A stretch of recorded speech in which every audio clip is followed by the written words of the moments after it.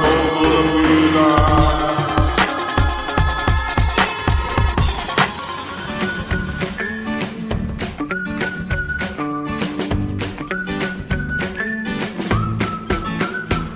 mga kababayan, mga kaibigan at mga kakutsaba sa usapan. Alright, so magandang araw sa inyong lahat. At eto ako ngayon, basang-basa sa ulan. Ay teka, sorry, hindi to kanta. Ito ang episode natin sa ngayon ay tungkol sa... Ano bang tungkol? Hindi. Naalala ko, kakagawa ko ng episode about autism. Nag-plan ako ngayon ng goals and objectives and ano ba yung long-term view ko about podcast. And I intentionally did not pursue interviewing anyone since the last episode from Russell. Medyo busy ako ngayon. Busy-busyhan sa buhay. So, gusto ko lang i-lay out ano ba yung long-term plan ko about this podcast. Ano ba yung outcome na gusto ko na makita ng makita ninyo, mga tagapakinig. And gusto ko lang din i-make sure na may value din yung mga content na ginagawa natin. That's why hindi ako nag-pursue ng guest in the coming weeks, and nagre-replan ako, nagre-recalibrate ng buhay, nagre-recalibrate ng mindset, and lahat na nire-recalibrate ko, and gusto ko lang ma-make sure na may value yung binibigay kong content and information about Filipino success stories and about interesting stories ng mga kababayan and other interesting topics na sa tingin ko one way or another makakatulong sa lahat. Especially yung mga wisdom, ideas ng mga guests and yung mga information na sila lang ang nakakaalam kasi experience nila yan, di ba? Though some of them are available out, but sometimes you need to learn about how they navigated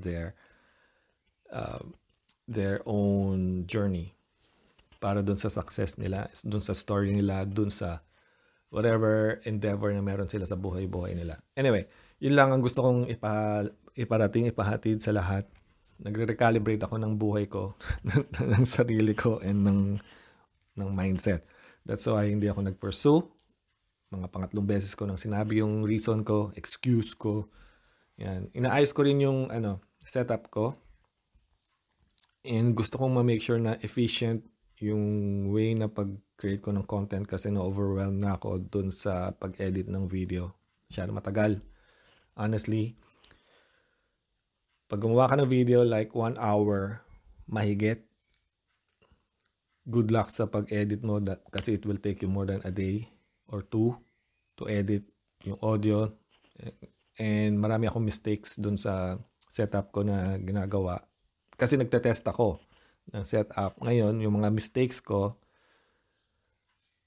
pagka isa-isa lumabas yan, lalo akong tumatagal doon sa pag-edit. And, yun, na part na ng recalibration ko is yung how to make it efficient para mas mabilis yung pag-release ko nung information, pag-release ko ng content, pag-share ko ng content. And it will not take a couple of days or so, just editing. Minsan kasi pagka-edit ko, babalikan ko siya, nalimutan ko to, or hindi ko na to. So, ang nangyari kasi, the way I do it, is magre-record ako ng content, and then multi-cam siya, and then, ang gagawin ko, i-extract ko muna yung audio, and then pakikinggan ko siya, in a way na satisfy ako dun sa conversation, and then from there, mag-edit ako, edit dito, edit doon, blah, blah, blah. Until such time na ready na siya, tsaka ako siya ipapublish. But I tried as much as possible to publish consistently on the same day na nag-publish ako for the last time or the week before. So, gusto ko lang i-make sure na okay siya. So, anyway, yun na.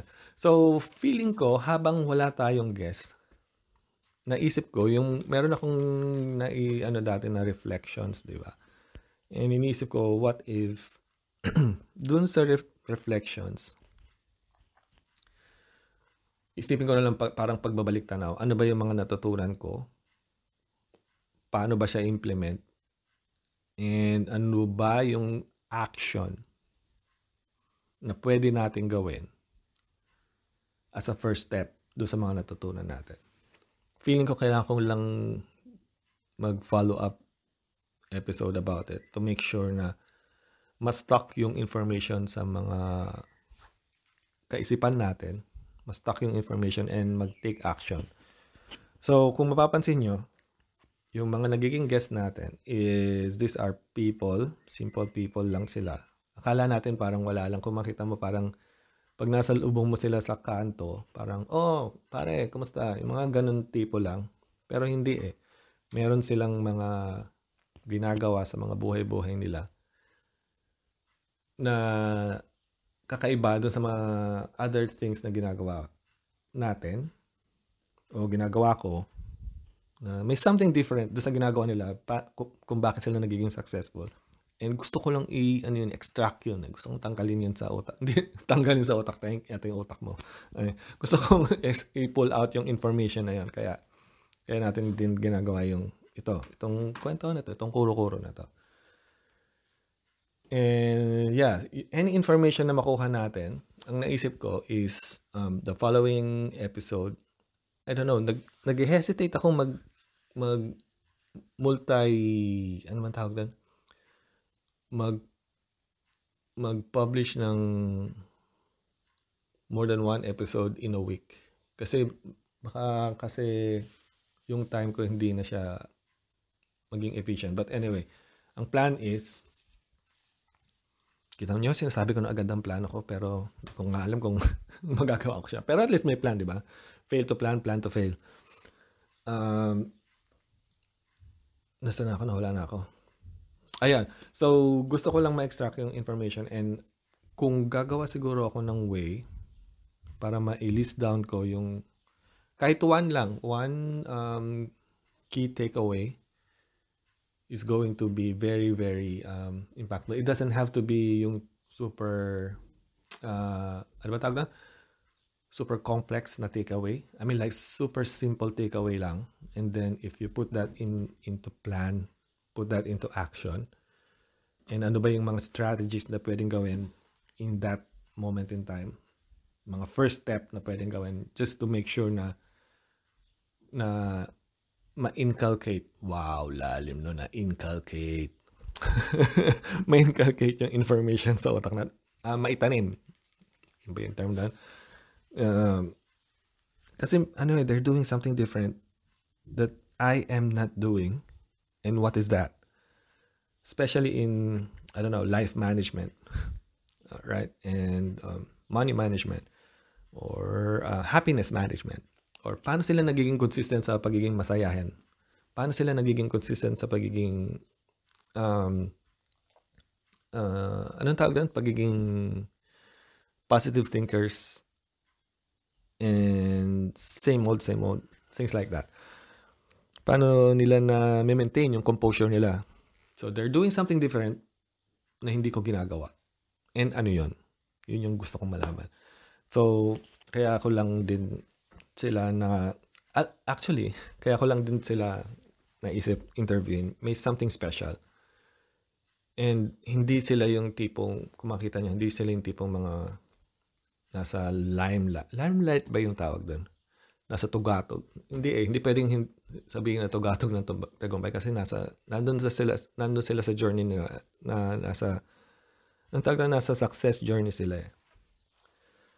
And na-manage nila yung state nila in a way na ganda. So, yun yung mga nakikita ko na parang potential na dapat na pinapamahagi sa lahat and dapat na sinishare. And I don't think makikita mo sila or makikilala mo sila pag hindi mo talaga sila hanapin. Hindi sila yung tipo na parang sino ba ang successful na noipi. Focus na, hindi, ganito na lang. Sige. ibang lahi. Hindi sila like yung nasa limelight ng palagi ha. Hindi sila usually. Hindi sila yung nasa limelight ng camera. 'Di ba? Hindi sila mga artista, hindi sila mga na politiko, 'di ba? Hindi sila yung mga laging nakikita mo sa TV or ano. Minsan nga talagang hindi mo sila malalaman unless talagang susuklayin mo yung buong paligid mo para lang mahanap mo sila. Pero good thing, nakikita ko sila in a way, may nagre-recommend, may nagtatanong, may yung mga ganun ba na ano, na ma-manifest ko. Parang may meditate lang, di ba? Na manifest ko itong mga taong to para come across ko sila sa pathway nila. And basta may gut feel ako yun pagka ano yun biglang may gut feel ako. Akala ko ba ni-recommend, bakit may gut feel ka ngayon? So anyway, yun. Tinatry kong maghanap ng mga ganong mga tao. May mga bagay-bagay na minsan hindi magpapakita unless ready ka na. May kasabihan, sabi nga, di ba? The teacher will not appear unless the student is ready. Or ibaliktad natin, yung original na pagkakarinig ko when the student is ready, the teacher will appear. So siguro nung mga time na yon na interview ko yung mga taong to is I am ready. Labo I am ready. Parang baliktad. They are ready to share their thoughts and feelings and stuff like that. So yun. Siguro ganun muna ang gagawin ko. Mga pagbabalik tanaw for the next few weeks. Kasi nga hindi ako ulitin ko na naman yung sinabi ko kanina. No? So yun na yun. Pakinggan nyo na lang yung nauna kong sinabi. So intentional talaga na hindi ako naghanap ng guest. Gusto ko lang i-make sure na pulido, planchado yung plano ko for the long term. And to make sure na based on past episodes, ito nga ba yung gusto ko talagang maging outlook ng ka-experience in the coming months, in the coming years, long term, or itigil na lang natin to kasi it doesn't make sense, or mag-publish na lang tayo kahit ano, walang kaplano-plano. So ayun, inaayos ko lang talaga. And may mga naka-line up pa rin naman ako. May mga nakausap na rin ako na mag-share ng thoughts and feelings nila, ng journey nila. But ayokong simulan yung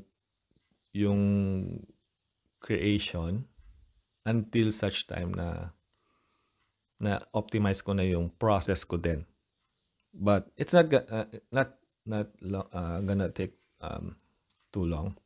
Siguro a couple of weeks lang na ayusin ko lang yung mga bagay-bagay, especially dito.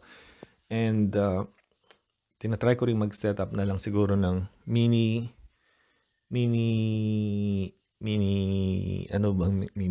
studio. Yan. Pero hindi ko alam kasi ang hirap din. Another problem is yung location. Saan ba ako pwedeng mag-interview? Saan ba ako pwedeng mag-reserve ng room? Or pwede ba sa bahay nila? Kasi dito sa bahay is sometimes, or for most cases, challenging. Kasi nga, meron akong 3 anak, may autism yung isa. Imagine mo na lang may podcast ka, and then may nag-iingay. So, yun. Anyway, isa yun sa mga pinaplano ko rin. Anong gagawin? Kailangan ba mini studio dito or mag-book na lang ng time? Problem mo is setup and setup ng gears, recorders. Tapos kung sa bahay naman nung interviewin mo, or ko, ba't mo? Ako yung interviewin ko. I-consider pa nila na kailangan alam mo yun, added stress pa sa kanila. Magbibigay na nga sila ng parang insights about life. Mas stress pa sila dahil magpe-prepare pa sila sa bahay. Yung mga ganong aspect ba. So ayan, tinuturuan ko na kayong strategize para doon sa mga kababayan na gustong mag-start ng podcast like this one. So yun yung mga iisipin, kailangan nating isipin. Yung mga tipong konting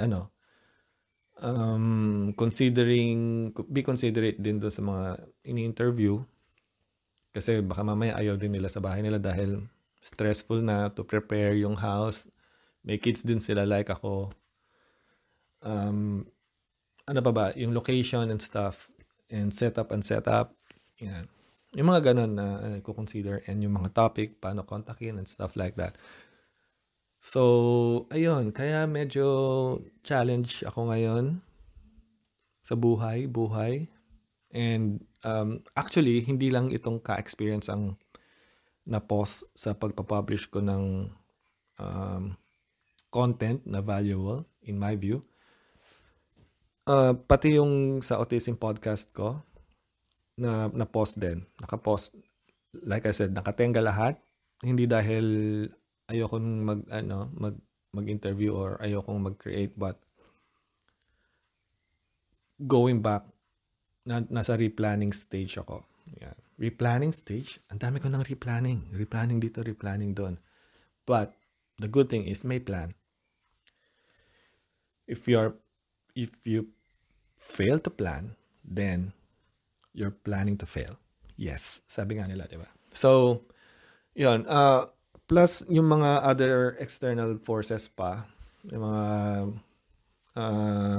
anong tawag doon? Yung mga platforms pa, kailangan ko rin i-reset up na in a way na lagyan ng magandang description, may buhay, and para naman i-take nila na seryoso ako.